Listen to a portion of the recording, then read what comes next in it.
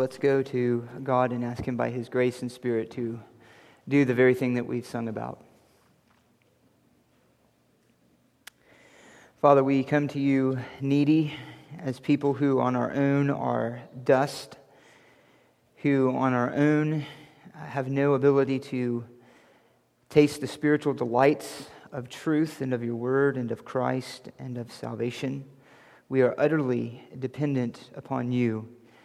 Jesus, You told Your disciples and us that apart from You we can do nothing, and apart from You and apart from the Spirit of God we can understand nothing. And so we ask You now to come and remove whatever veil might lie over our hearts or our minds. Remove anything that would be obstructing us to gladly hear with spiritual ears and spiritual eyes all that You would reveal to us in Your Word about Yourself. May we at the end delight in Christ more from having come together and sat under Your Word than we did before we came in. We offer ourselves to You and we ask You please to meet with us now. In Jesus' name, amen. Well, we're going to be taking a break this morning from our normal march through the Gospel of Matthew. We finished, as you know, last week, chapter 22. And this morning we're going to pull the car over, as it were, for just a moment and consider a very important topic, that is the deity of the Lord Jesus Christ. Now, next week, Pastor Reardon is going to begin a series, and then when that series is finished, then we'll pick back up in Matthew chapter 23 and look closely at Jesus' overwhelming indictment of the Jewish leadership and indeed the Jewish nation, as He exposes the wrong heart that they have before God. As I said this morning, we're going to take a brief moment to look a little bit more closely at the issue of the deity of Jesus Christ. Jesus has just laid that out before these leaders when He referred to Psalm 110 and asked them a question that was supposed to cause them to think more deeply than they had, to confront them with what their own scriptures revealed that they had missed and in fact denied, namely that there was more to Jesus than that He was just a man. Indeed, His whole ministry was to reveal Him as the Son of God as well as Messiah and the Savior of Israel.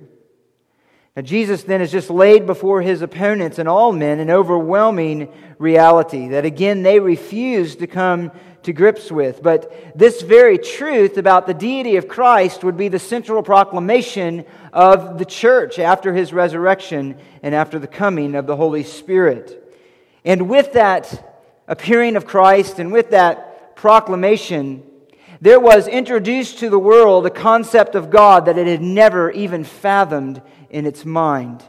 Namely, that there is but one God who exists in three persons, Father, Son, and Holy Spirit. And this reality was forced upon not only the nation of Israel, but upon the world at the appearing of the Lord Jesus Christ. And it was vindicated in His life, it was vindicated in His resurrection, and it was vindicated in the sending of the Holy Spirit, which He did when He returned to the right hand of the Father, having received the promise of the Spirit, and it was poured out on the church. Now, although it took years to give clear articulation to this truth through the creeds of the church, as various errors of Satan were attacking the very name of God, the very name of Christ, nonetheless, it was the understanding of all who knew Christ and had truly responded to the gospel in faith.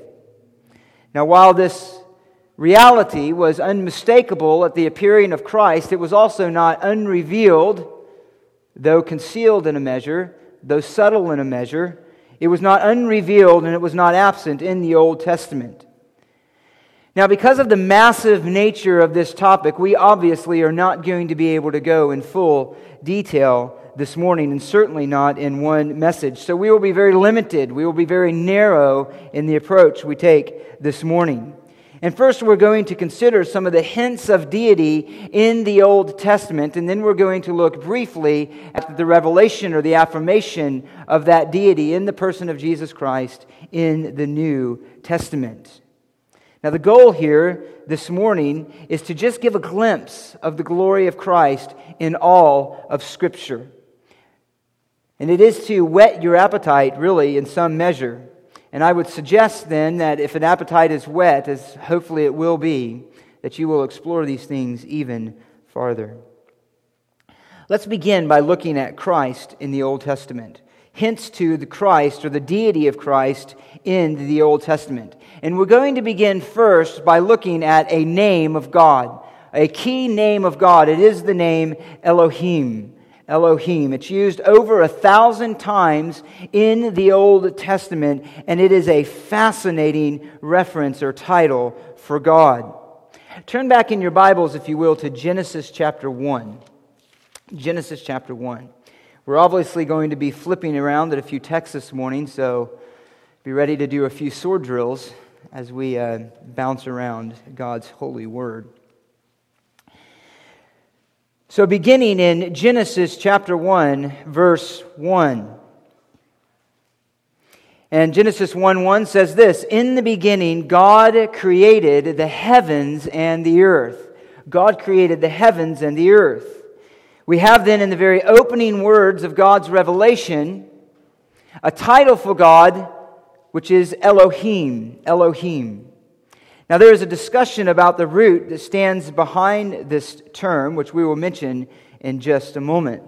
But first I do want to make a quick footnote here, an addendum to something that was said last week. And I was going to send this out in an email, but I thought it would be easier if we're just all gathered together. Jehovah came from Yahweh, which is all consonants, and then it was supplied, we get Jehovah from Yahweh, and then the supply of the vowels from the word Elohim, not Adonai. I made that as a quick reference and realized immediately afterwards that it was not Adonai, but Elohim. So please forgive me for that. But Elohim, the vowels from Elohim are what were combined with the consonants of Yahweh. That's where we get the term Jehovah. But here I want to take special notice of this term. What is the root of it? One possibility is that it comes from the root El, which is a common word for God. It could be capital G or small g. It was a general term for deity. And it's even used on occasion to refer to men and angels. Although its predominant use in the Old Testament is to refer to the true God of Israel. And often it's attached with such descriptive terms as the God of gods in Daniel 11:36, or the God of heaven in Psalm 136, or the God of truth in Psalm 31, and so on it goes. There's another possibility that the root behind this term is Eloha, which is not a Hawaiian term, it's Hebrew. I think my pronunciation is close here. But is Eloha, which has the basic meaning, again, of God or gods, but is always in Scripture used to refer to the true God of Israel. Now, the significant issue for us, however, is not the root of the term, which both are used as a reference to God. It is rather the form of the term. Elohim is the plural form. It could be of either El or Eloah. Now, by itself, this is not significant. The plural is used when speaking of multiple gods throughout Scripture. So, for example, in Exodus 12:12, the plural form is used to speak of the gods, the multiple gods of Egypt. In Genesis 35:2, it's used to refer the plural form to the foreign gods that were among them. However, this specific form, Elohim, is used almost exclusively in reference to the one true God of Israel, which is striking. In fact, it's stunning. And what's even more striking is that whenever this plural form of a noun is used in reference to God, it's accompanied with a singular verb or a singular pronoun or a singular adjective. In other words, it is a plural form that is treated grammatically as a singular. And this is significant, for it is the singular God of Israel that is referred to as something that is more. It has the idea of plurality. Now look back down a little bit further in Genesis, and we'll see a striking example of this. We'll look at verses 26 through 27. Familiar words, but follow along, and I'll make a few notes as we read through this. It says in verse 26, Then God, that's Elohim, said, there's our singular verb, let us, that's a plural pronoun, make man in our, a plural pronoun, image, according to our, plural pronoun, likeness. Skip down to verse 27. God, Elohim, created, singular verb, man in his, singular pronoun, own image. Now that's a striking grammatical feature. That's noticeable. It stands out. I want you to just notice three things about what's going on here. In verse 26, God, Elohim, in the plural, is spoken of as one, placed with the singular verb said. Note, secondly, that in the context of divine speech, all of a sudden, these plural pronouns are used. Notice in verse 26, your quotation marks. God is speaking there. He's speaking. And when He speaks, this singular God is speaking in the context of a plurality, of more than one. Of more than one. Note thirdly, when you go down to verse 27, you return back to the context of narrative. You're now leaving divine speech and you're entering again into narrative. And again, the plural, Elohim, is used with a singular then pronoun. Now this is a striking interplay of God as plural and yet singular. Now the rabbis were somewhat perplexed by this, but since they did not understand God as a plurality, only as a singularity in the fullest sense of the word, they said here then these pronouns must be referring then to angels. It must be referring to angels, the us and the ours. However, this is difficult to maintain in light of the fact that these plural pronouns for God are immediately identified in verse 27 with the singular God. And the conversation is clearly implied to be one that God is having with Himself. It is the image of God that man is created. Now, because this perplexed them, this was the best that they could do.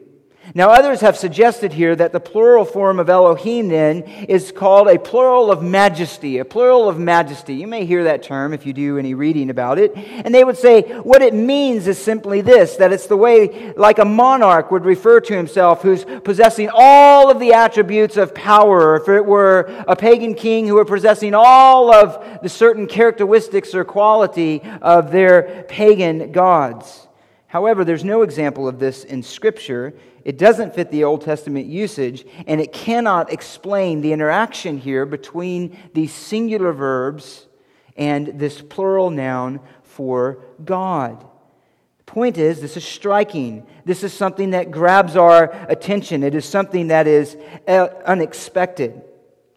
Now, this does not prove the doctrine of the Trinity. It does not prove it at all. But what it does is it introduces into the idea of God a plurality. It shows that within the reality of the one true God of creation, there is a glorious and a mysterious implication of more than one. It is a mystery that would leave the mind questioning, thinking, considering. And yet it's something that cannot be pierced by the human mind alone, but requires divine revelation. Let me note a second point with that in mind. That there is a more specific aspect of God's revelation that introduces the idea of plurality into the concept of the one God who is. And that is the title, Angel of the Lord. Now, I mentioned that just briefly last week, and we certainly can't be comprehensive when we look at it this morning, but I want to take you to just a few texts. There is in Scripture this mysterious figure known as the angel of the Lord. The angel of the Lord, also called in Scripture the angel of God, or His angel, or sometimes simply the angel. This mysterious figure is mentioned approximately 64 times in the Old Testament, and he's mentioned in a way that places him in a unique relationship with God, who is distinct from God and yet equal to God. Now, the term angel simply means messenger, but this is a messenger of the Lord who clearly has a unique relationship to God and shares with Him a glory. Now, these appearances of the angel of the Lord are sometimes referred to as, you might know this term, theophanies, which simply means a manifestation of God, or sometimes referred to as Christophanies, which would simply be a way to refer to a pre-incarnate manifestation of the Son of God before he appeared in the New Testament, united to flesh permanently. Now, turn in your Bibles quickly over to Genesis 16. Genesis chapter 16. Now, this is the first appearance of this angel of the Lord. In Genesis 16, verses 7 through 11.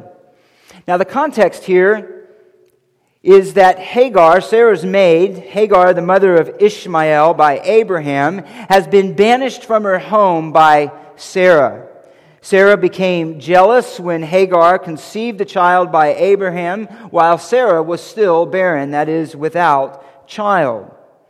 So she's banished off into the wilderness. She is put out of her home. And that's where we meet her in verse 7 and are confronted with this, for the first time in Scripture, this figure, the angel of the Lord.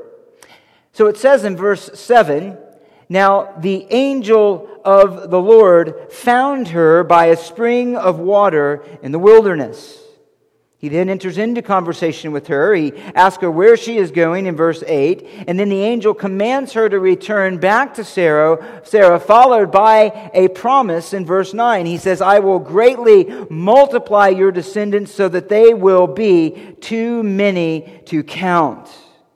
Now, this echoes and reflects in a lesser way the promise that was made to Abraham. Here a similar promise is being made in terms of descendants to Ishmael.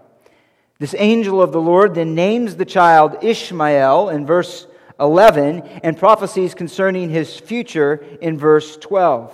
Now notice Hagar's response to this angel of the Lord. She says in verse 13, "Then she called the name of the Lord," which I might add is a striking feature here. This is the only instance in all of Scripture where God is named by someone else. And yet here she does that in an overwhelming response to this experience that she has just had with this angel of the Lord. It says, "Then she called the name of the Lord," Yahweh there, "who spoke to her, 'You are a God Elohim who sees.' For she said, 'Have I remained alive here after seeing him?'" Clearly, she understood that she was in the presence of God. This angel was more than a messenger, though he was not less than a messenger. Notice then that this angel speaks with God's authority. "I will greatly multiply your descendants." He distinguishes himself from Yahweh because the Lord has given heed to your affliction. And what is her response? It is a response of worship. She recognizes that she has just been in the presence of God. Turn back over to Genesis chapter 21. And again, we're going to have an experience with this angel of the Lord, and again with Hagar. Hagar obeyed the voice of the angel. She returned to Sarah. She gave birth and raised Ishmael. But now she is again banished from Sarah's presence and again sent into the wilderness. Except this time, rather than sitting by a spring of water, she and her son Ishmael are near death. It says in verse 15, the water in the skin, which was given to them when they left, was used up. It was gone, and there they were left to languish and to die in the wilderness.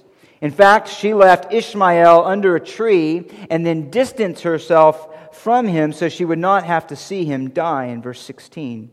And again, here in this situation, it says in verse 17 that God heard the lad crying, and the angel of God called to Hagar in verse 17. It is the angel of God who called to her, he says, from heaven. What is the matter with you, Hagar? Do not fear, for God has heard the voice of the lad where he is. And then in the following verse, he again reaffirms God's promise with his own authority. Notice that. I will make a great nation of him. Again, this angel appears, and he speaks from heaven, and he speaks with the authority of God. He is distinct, and yet he speaks as equal. Let's look at just a few more references of this, and then we'll bring this all together. Turn over to Genesis 22, or look there just one chapter over. In Genesis 22, God is testing the obedience of Abraham with the ultimate design in this test to prove his faith and to prove him to be one who is worthy to bear the covenant for his people, to stand as the example, as it were, to the covenant people of God in trusting their God. He is the one through whom all the nations of the earth shall be blessed in Genesis 12:3. And here God is proving his worthiness of that, his worthiness of God having entered into covenant with him. Now the test involves taking his son Isaac, described in verse 2 as your son, your only son, whom you love. And he tells him to go to the land of Moriah and to offer him there as a burnt offering. As you know the story, Abraham rises early the next morning with Isaac and some of the servants, and they set off to the mountain that God will show them, God Elohim. And in an incredible display of obedience and trust in the Lord, Abraham goes, and Isaac, his son, goes unquestionably with him also, who is in himself, Isaac, displaying a similar trust in his father, as his father is displaying in God. Now at first Isaac goes in ignorance, asking his father as they approach the mountain to sacrifice. He says, "My father, behold, the fire and the wood, but where is the lamb for the burnt offering?" To which Abraham replies in verse 8, "God, Elohim, will provide for himself the lamb for the burnt offering, my son." And so the two of them walked on together. When they get to the place on the mountain, however, Isaac learns that he himself is going to be the sacrifice. And so Abraham, his father, built an altar there in verse 9, arranged the wood, and bound his son Isaac and laid him on the altar on top of the wood. Then, as Abraham stretched out his hand, and he took the knife to slay his son, and as Hebrews 11:19 tells us, he did so believing that God could raise him from the dead. Nonetheless, he takes this knife, raised to, in obedience to God, offer his son Isaac, his only son, his son whom he loved, as a sacrifice. And as he does so, in verses 11 through 12, the angel of the Lord appears again. And the angel of the Lord again calls from heaven and stops him, saying, "Do not stretch out your hand against the lad, and do nothing to him. For now I know that you fear God, since you have not withheld your son, your only son, from me." Now again, this is stunning. This is absolutely stunning. Listen to what the angel says. He says, "You, Abraham, have demonstrated by your obedience that you fear God." You fear God. That is the God who created the world, the God who entered into covenant with you, the God who is ruler over the nations. This is the God you fear, and you were going to sacrifice your son. And you would expect then, after he says that, for him to say something like, "You have not withheld your only son, the son whom you love, from him." Right? You fear God, you've not withheld your son from him. Or you could expect maybe that he would say, "You fear God, you have not withheld your son from God." But that's not what he says. Look at what he says. "You fear God in your obedience, but you have not withheld your son, your only son," this is the angel of the Lord speaking, "from me." From me. Now that is absolutely stunning. Absolutely stunning. To whom was Abraham offering his son? Well, he was offering his son to God, according to the beginning of the chapter. And yet here he is saying he is offering, in essence, to the angel of the Lord, the one who is the angel of the Lord. He is distinct from and yet equal to God. This angel then speaks to him a second time and affirms the Abrahamic covenant in verse 18. "In your seed all the nations of the earth shall be blessed, because you have obeyed my voice." He is distinct from God, and yet he is equal to God. Let's look briefly at a third passage, and we'll have to go a little quicker here. Exodus chapter 3. Turn over to Exodus chapter 3. Again, a passage you're familiar with. In Exodus 3, God has preserved His people in Egypt, whom He led there through Joseph. He's protected them, and He's formed them into a great nation. Now they have been there for approximately 400 years. He just fell asleep for a bit. He's been there for approximately 400 years, the nation has, as was promised in Genesis chapter 15, verses 13 through 14. And they're now sitting under this despotic rule of Pharaoh, who has made this nation into slaves and their lives miserable. So they cry out to God in Exodus 2:24, and He says, God heard their groaning, God Elohim, and He remembered His covenant with Abraham, Isaac, and Jacob. Now, to say that He remembered His covenant here does not mean He had forgotten His covenant, but is a biblical way to announce that He is now going to act based on His covenant. He's going to take action based on His promises and His relationship with them. And so now He calls Moses His servant, whom He had set aside uniquely and designed to lead His people from the bondage of Egypt. And He appears to him in verse 2 of chapter 3. And again, in this appearing of God, of remembering His covenant with His people, the angel of the Lord, again, is the one who appears. The angel of the Lord, in verse 2, appeared to him in a blazing fire from the midst of a bush. And he looked, Moses did, and behold, the bush was burning with fire, yet the bush was not consumed. A truly amazing sight. But the point to notice is this, is that it was the angel of the Lord who was appearing to Moses in the burning bush. And yet immediately the language begins to identify this angel with Yahweh. With Yahweh. Look at what he says there. When the Lord, Yahweh, saw that he had turned aside, God, Elohim, called to him from the midst of the bush. Who is in the midst of the bush? It is the angel of the Lord. And then this angel tells him, remove your sandals from your feet, for the place on which you are standing is holy ground. And then he identifies himself as the God Elohim of Abraham, of Isaac, and of Jacob. Now indeed, Moses understood that he was in the presence of God, the presence of deity. So it says in verse 6, then Moses hid his face, for he was afraid to look at God. This is the God who heard Israel's cry, the God who is responding to His people, the God who is now manifest in the angel of the Lord who is speaking to Moses from the midst of the fire. Now later, Moses is going to address this angel as God in verse 13. Then Moses said to God, who was speaking to him from the midst of the fire, and he asked him his name, to which the angel replies, I am who I am, Yahweh. That's where it comes from. Now clearly here, the angel of the Lord is speaking to Moses is equal to the God of Israel, the God of the covenant. He is yet distinct from God, but equal.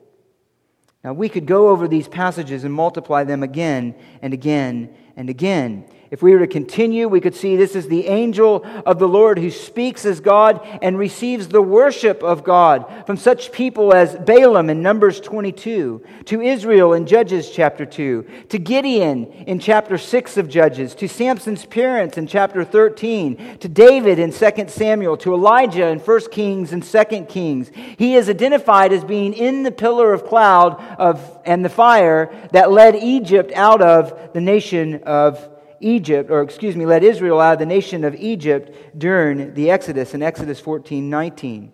It is the angel of the Lord who executes God's vengeance when He destroyed 185,000 Assyrians to death in 2 Kings 19:35. And He is the angel of the Lord who killed thousands upon thousands of Israel when David sinned by counting the people in 1 Chronicles chapter 21. What can we say about this angel of the Lord? We can say then he is distinct from God, and yet he is sent by God to reveal God's will and to reveal God's word. Secondly, he speaks God's words and message, yet he speaks them with his own authority. He speaks them with his own authority. Thirdly, he is both addressed as God, the God of Israel, and receives worship as God from God's people. Now, there's one other line of thought that I want to mention here in terms of this expectation, this thought, this mysterious plurality within God, this mysterious one who interacted with the people of Israel, who was equal to God and yet distinct. It is this, namely that the Old Testament anticipated a Messiah who would be a physical descendant of David, which we've already looked at, yet possess attributes that belong to God alone. I'm going to show you just a couple of texts here. Turn over quickly to Isaiah chapter 9. Isaiah chapter 9, a text you're familiar with. We read it probably every Christmas as one of our scripture readings. And yet here I want to notice just a few things in relation to this anticipation, this view of God, this that is here revealed to us subtly, though not so subtly, in the text of Scripture. Isaiah 9, chapter 6 through 7, and beginning in verse 6, he says, "For a child will be born to us, and a son will be given to us." Now, contextually, this child was first anticipated back in chapter 7:14 in a promise that was made to the wicked king Ahaz. And he was told, a sign will be given to you, a virgin, or it could be translated, a young woman, will be with child. Now, there was an immediate fulfillment of this in chapter 8, verse 3. Bear with my pronunciation. Mahir Sha'al Hashbaz in 8:3, who was a child of Isaiah the prophet. However, this child cannot be the one referred to in verse 6 of chapter 9, because the child in verse 6 of chapter 9 is still anticipated for the distant future, long after Isaiah's son was born. Now, some claim that this child was Hezekiah the king, but it cannot be Hezekiah the king because he does not fit any of these descriptions. He did not accomplish the things that are credited to this child, nor did he bear any of these titles. This is a child who is utterly unique, and as we'll see, this is a child who would be associated with the promise to be the son of David. So here in Isaiah 9:6, the child is a child yet to be born. He will be human, clearly, for he will be a son. He will be a son. And yet he is a son who will be given. He will be given. And yet he's clearly more than a man. He's not less than a man, but he is more than a man. Now, despite the effort of some to argue that these names are not titles of deities, the commentator, probably written one of the best contemporary commentaries on Isaiah, John Oswalt, succinctly notes this: although some commentators have expended a great deal of energy attempting to make these titles appear normal, they are not. They are not. They are unique, they are striking, and they are titles that refer to this child. Let's look at them briefly. He is called then in verse 6, at the end of verse 6, Wonderful Counselor. Wonderful Counselor. The root behind this term, wonderful, is the same term used to describe the miracles of God that He performed when He delivered His people from Egypt. Stunningly, it is the same term used to describe the angel of the Lord in Judges 13, the angel of the Lord who appeared to Samson's parents. And he says in verse 18, the angel of the Lord said to him, because they asked his name, and the angel of the Lord responded this way: "Why do you ask my name, seeing it is wonderful?" Wonderful, the same term used here. Here that term, wonderful, is referred to this child, and he is a wonderful child who will display the wisdom of God as a counselor. In chapter 11, too, the same wisdom is applied to the Messiah again, and yet there in connection with the Spirit of the Lord in verse 2 of chapter 11. The Spirit of the Lord will rest on him, the Spirit of wisdom and the Spirit of understanding. In other words, he will be a Messiah who will bear titles of deity and a unique relationship to the Holy Spirit. Notice next then that he is called Wonderful Counselor and Mighty God. Mighty God. Now some translators want to deny again the clear force of this passage and seek to render this phrase Great Hero. Great Hero. However, this is highly strained, highly strained. This phrase, El Gabor, is repeatedly translated as a reference to God throughout the Old Testament. It's always translated that way. Indeed, in verse 21 of chapter 10, it's the exact same phrase, which is clearly a reference to the God of Israel. He says, "A remnant will return, the remnant of Jacob, to the mighty God." Mighty God. And that's exactly how it should be translated here. And the translators are correct. He will be called Wonderful Counselor. He will be called Mighty God. He will be called Eternal Father. Now, ancient Near East kings, and even some of Israel's kings, referred to their role as king, and they refer to it in the sense of fatherhood, Here, however, it is a king whose fatherhood is eternal. It is an attribute of God alone. As a matter of fact, Isaiah will say later in Isaiah 43, just don't turn there, verse 13. "Even from eternity I am He, and there is none who can deliver out of my hand I act, and who can reverse it." He is the eternal, almighty, and powerful God. And here, this one who is coming is bearing that same quality of nature, of eternality. And He is the eternal Father, which is to say, He is going to be a king who exercises a kind of fatherhood that can only be exercised and is exercised in a way that is equal to the nature of God Himself. Note next, He is the Prince of Peace, this coming Messiah, who by virtue of His nature, wisdom, and power and person will be able to establish peace, for His nation, His people, Israel. He will establish peace, as the rest of Isaiah particularly will unfold for us, one, by bearing the penalty for the sin of His people, and also by crushing all opposition to God. And He says then in verse 7 that there will be no end to the increase of His government or of peace on the throne of David and over His kingdom.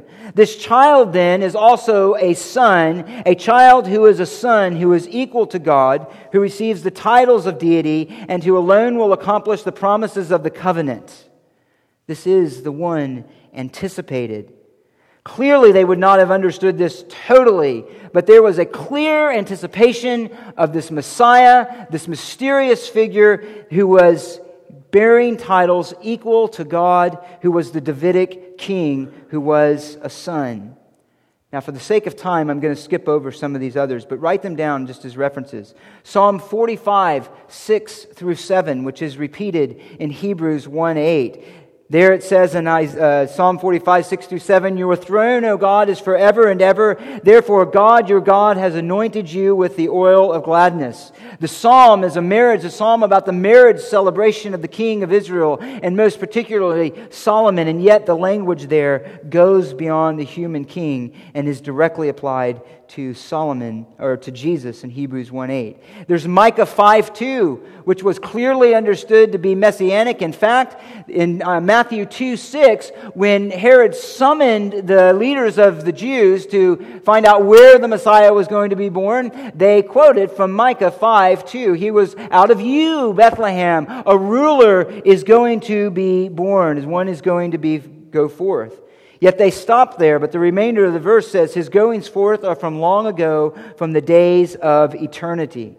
Now, some argue that this is referring to the Davidic kings of the past, even King David in the past. However, the prophecy here is clearly pointing to the future. And the one who's going to come in the future, this is the significant point, is the one who already existed in the past. It's the same idea in some ways there of Psalm 110, verse 1. "The Lord said to my Lord, the one who is coming is the one who already existed in the time of David." This is eternal God. Eternal God. Now, in all these passages, we're barely scratching the surface, and we're not even addressing such passages as Psalm 2, Zechariah 12:10, and many others. However, what I want you to see is simply this: that in the Old Testament there is clearly one God who created the heavens and the earth, one God who was ruler over the nations, one God who entered into covenant with Israel, one God who was the Savior of the world. And yet within this one God there is something more. There's something more. There's something mysterious. There's something wonderful. There's something that more than meets the eye. There is the idea of plurality, more than one. Now the people, and particularly the leaders, should have known more than they did. They should have been, and this is the point, more prepared to receive the revelation of Christ as the Son of God. Indeed, Jesus is confronting them because they did not understand their Scriptures clearly enough. That's why He's pointing them back to Scriptures all the time. He said, read your own Scriptures. Read Psalm 110. Clearly, there is more to God than you are acknowledging. And they should have known that. They should have known that. They should have been more ready to receive the revelation of Christ when He appeared, had they simply read their Scriptures more closely. They should have been suspicious that Christ is fulfilling everything that was anticipated in the Old Testament. And I would say that is not just them, it is us today. It's a matter of looking at the Scriptures, thinking about them, considering them, wrestling with the text, and wrestling with its implications, which they were unwilling to do. Now, in our last few minutes, I want to briefly, and this is obviously going extremely fast, and so I'm going to go through this rather quickly, but I think we can finish it. Let's then consider what is this glorious revelation of Christ in the New Testament, this glorious revelation of Christ in the New Testament. With the appearance of Christ, so the glory of God was manifest in human flesh. The glory of God was manifest in human flesh. And interestingly, He is one who, like the angel of the Lord, was sent by God. And interestingly, the angel of the Lord is not referred to again. He is mentioned in the birth announcements, an angel of the Lord, but it is clearly not the same one that we looked at in the text in the Old Testament. But here is Christ, sent by the Father. He is the one whom John said, by whom all things came into being, and nothing came into being that has come into being. This is the one who is the Word of God, the eternal Word, the Creator. He is the one who took on humanity. He is the one, as we'll mention in a bit, who spoke to Moses in the burning bush, as he identified himself in John 8:58. Before Abraham was, I am. He is Yahweh, whom Isaiah saw in the temple, John chapter 12. He is the one who claims to be equal to God. In Matthew, He is God with us. He is the one who forgives sin. He is the one who alone knows the Father in chapter 11:27. He is the one who is included in the name singular of God, Father, Son, and Holy Spirit, whom every believer in God through Christ is to be baptized into that name. He is called God by Thomas in John 20:28, my Lord and my God. And Jesus not only does not deny that, but He affirms and says, well, blessed are those who don't believe that and don't have to stick their hands into the holes that are in my body. He's referred to God in Romans 9:5, Titus 2:13, and Hebrews 1:8. You can look those up. Now again, what I'm going to present here is barely an introduction to the topic, but I hope even in its brevity, we can see and get a taste and feel for the glory of Christ as the one who fulfilled all that the Old Testament anticipated, particularly as the one who fulfilled the reality of God with His people. Now, in order to help remember this, there's a helpful acronym, and this is not original to me. I have borrowed this. It's been around for quite a while. The acronym is this. It's called HANDS. HANDS. And we'll go through each of these briefly. H stands for that Christ bears the same honors of God. A says that Christ bears the attributes of God. N stands for Christ who bears the name of God. D stands for Christ who does the deeds of God. And S stands for Christ who is seated with God on His throne. Now, we'll go through all of those, but I wanted you to mention those so you can write them down. Now, let's look at these again very briefly. Christ shares the honors of God. The honors of God. Isaiah 42:8 says this, I am the Lord, that is my name, and I will not give my glory to another, nor my praise to graven images.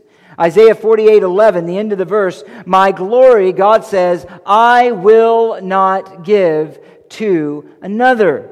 I will not give my glory to another. If you want to provoke God, and if you want to bring the displeasure and the wrath of God, then seek to share your glory with His. And He utterly opposes that. He utterly opposes that.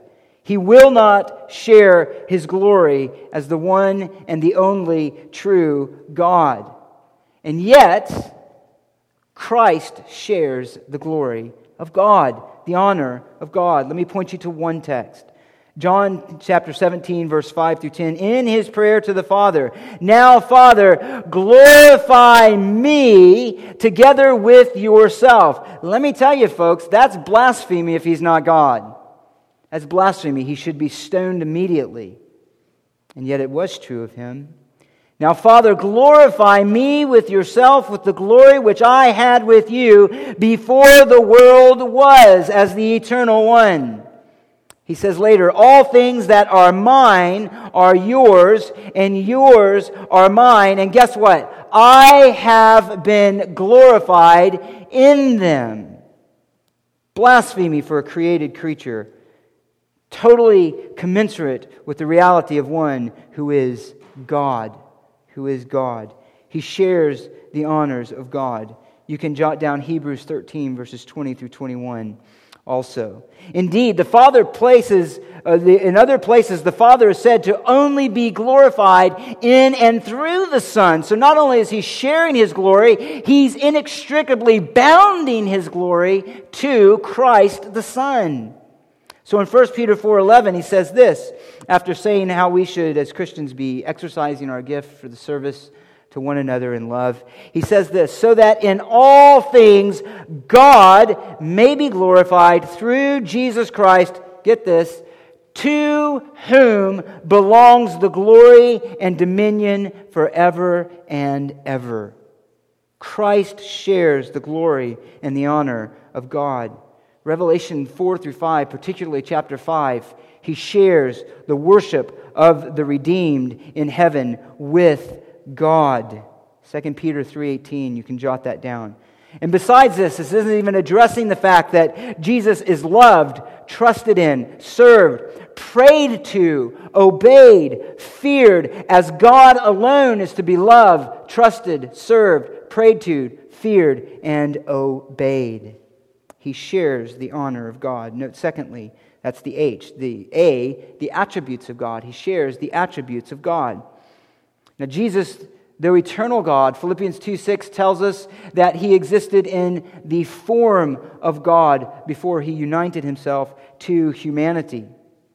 And in humanity, then, yet He bore all of the attributes of God. As a matter of fact, Paul says this in Colossians 2:9.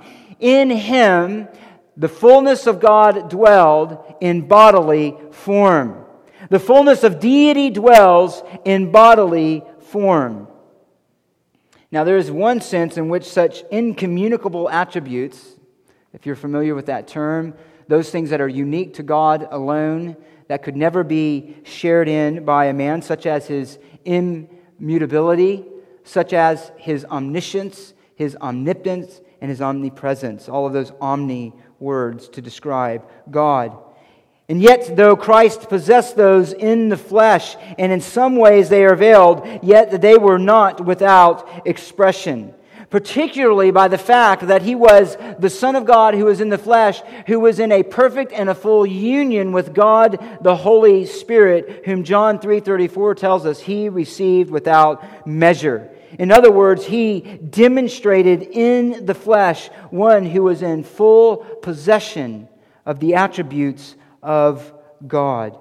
And so it was of Jesus alone that it could be said He was the image of God, the exact representation of His nature. Of Jesus alone could He say in response to show us the Father, "Why do you ask me that, Philip? Do you not know that if you've seen me, you have seen the Father?" John 14:9. What are these attributes? He was eternal. He was eternal. We already looked at one. Philippians chapter 2:6. He existed in the form of God. No created being exists in the form of God, but God alone. In John 17, He's one who has eternally shared the glory of God. In fact, His very name, Son of God, indicates His eternality. For He is eternally the Son of the Father, and the Father is eternally Father of the Son. The Father didn't become Father. He is eternally the Father, which requires that Christ be eternally the Son of God. We already mentioned in John 8:58 that Christ has identified Himself with I am that I am. He says, before Abraham was, I am.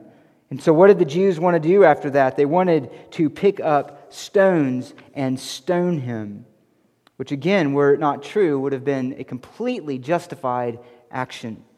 He is eternal. More to say, but let's move on. Jesus is immutable. He is immutable. Hebrews 13:8, Jesus Christ is the same yesterday, today, and forever. And in that context, therefore, He is to be trusted and loved and adored always, as God is. Jesus is omnipresent. Matthew 18:20, wherever 2 or 3 are gathered in my name, I am there in their midst. That means whether in China, that means whether in America, that means whether in Europe somewhere, it doesn't matter. Christ's presence is there. Matthew 28:20, lo, I am with you always, even to the end of the age. Christ is. Jesus is omnipotent. John 1:3, all things came into being by Him. Who brings all things into being, a universe that we can begin to fathom its greatness, who does not possess the power of God? Indeed, He's called God in that context. Hebrews 1:3, He upholds all things by the word of His power. Philippians 3:21, He will transform the body of our humble estate into conformity with the body of His glory by the exertion of the power that He has, even to subject all things to Himself. That's Christ. That's Christ. That is the exalted Christ. He is omnipotent. He's going to subject all things to Himself, with the power that He shares with the Father. Jesus is omniscient. Revelation 2:23, He says, I am He who searches the minds and the hearts, and I will give to each one of you according to your deeds. Christ is the one who does that, and also by virtue of His union with the Holy Spirit. 2 Corinthians 5:10 says this, we must all appear before the judgment seat of Christ. And when we appear, He will judge with perfect discernment, perfect wisdom, because He has all knowledge. This is the God of Psalm 139. Where can I flee from your presence?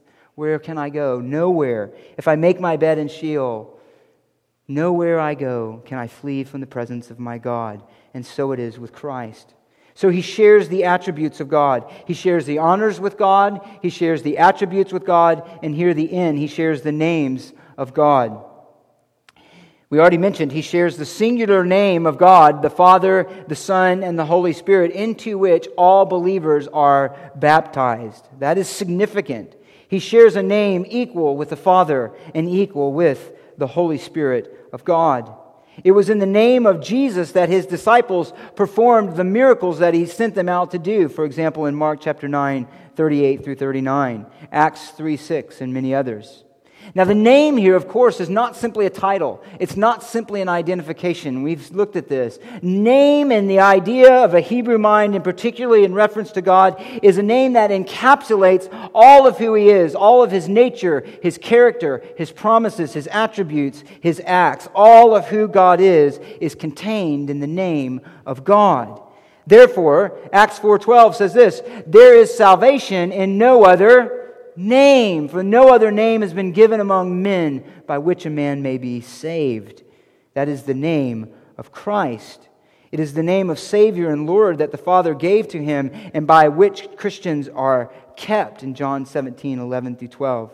It was the name of Jesus for which His servants were willing to give their life. He says in Matthew 10, you will be hated by all on account of my name.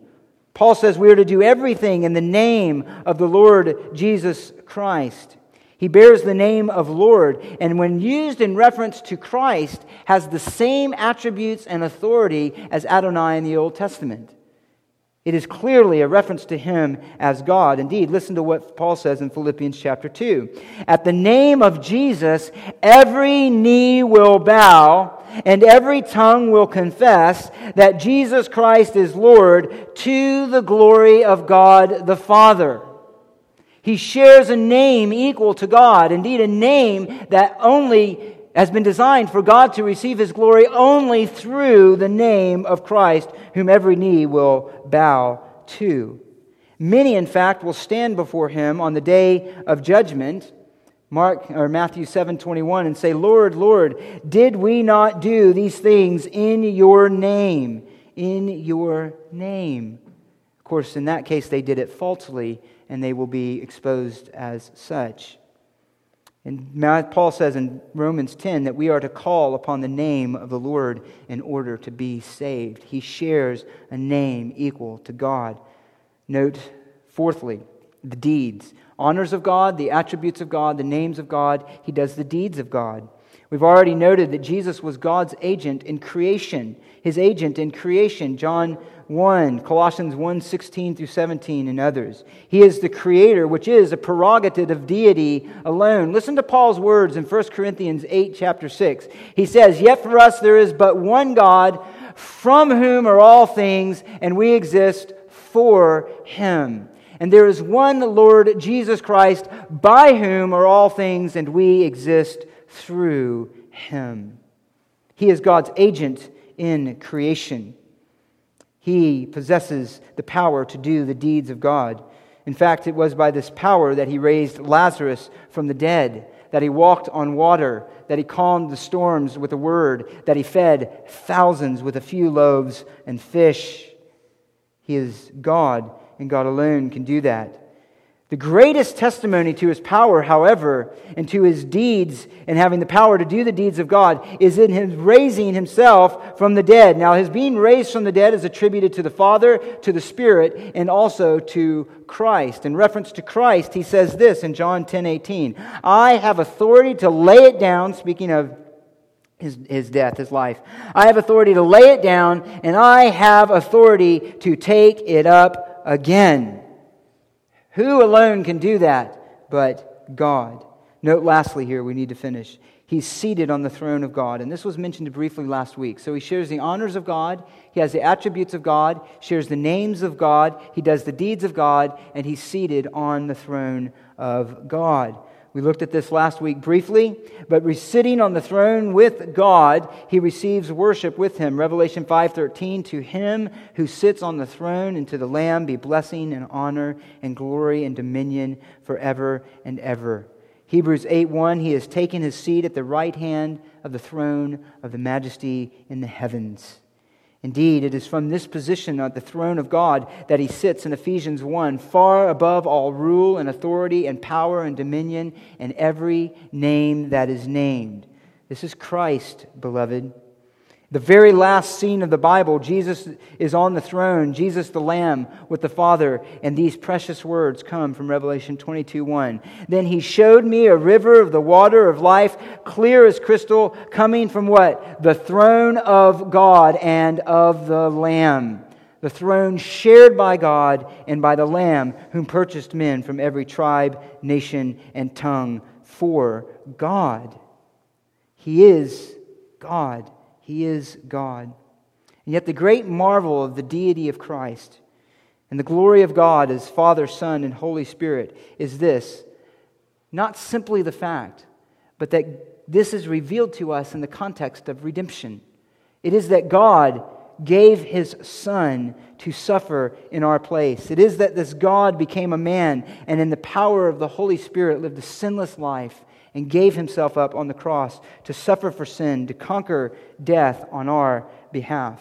I want to just mention to you a striking verse, 1 Corinthians chapter 2. He says this, Paul does. Listen to this. If the rulers of this age had known, they would not have crucified the Lord of glory. Who was on the cross? The Lord of glory was on the cross. It was the Lord of glory on the cross. According to Paul in Acts chapter 20, it was through the crucifixion that God purchased the church with His own blood. With His own blood. That is striking. And it's by the self-sacrificing grace and love that we are saved to be freed from our sin, to worship Him, to love Him with all of our hearts, souls, mind, and strength as Jesus laid before the Pharisees, and to live forever in His presence and in His glory. I hope that you meditate much on the glory of our God and of our Savior, the Lord Jesus Christ. Let's pray. Father, we do thank You for the glory of the gospel. Our Lord Jesus Christ, we do thank You that You who spared the killing of Isaac, You who stayed, as it were, Abraham's hand, did that knowing that full well You would not have the penalty of death, even the very weight and curse of having your father's face turned away. You would not be spared that excruciating suffering on the cross. Because though You spared Isaac, You would lay down Your life. You would lay down Your life as the Son of God in flesh. Lay down Your life as the Lamb of God who takes away the sins of the world. Lay down Your life in perfect obedience and love to the Father. Lay down Your life that the Father might be glorified, that You might be glorified, and the glory of God might be manifest in You in Your redeeming and saving work. You indeed are glorious. And we praise You that that glory is displayed in our redemption. Yes, it's displayed in judgment. Yes, it's displayed in Your divine justice being upheld in a place called hell, but it is even more wonderfully and more gloriously displayed at the cross where You redeem sinners such as us. And we delight in that glory. And I pray if there's any here who yet have a veil over their eyes and don't see that glory, they don't love You and adore You and want to serve You and honor You and trust You and don't appreciate You and long to think about You and Your word, I pray that You would remove that veil by the Spirit, which we sang about earlier, and that You would show them the glory of Christ, the very thing Paul prayed for in 2 Corinthians 3. That the veil would be removed and that His people, the Jews, would long to see the glory of God in the face of Christ. I pray that would be true for us here this morning. We thank You again, and we give You all honor and praise in the name of Your most dear and Your precious Son.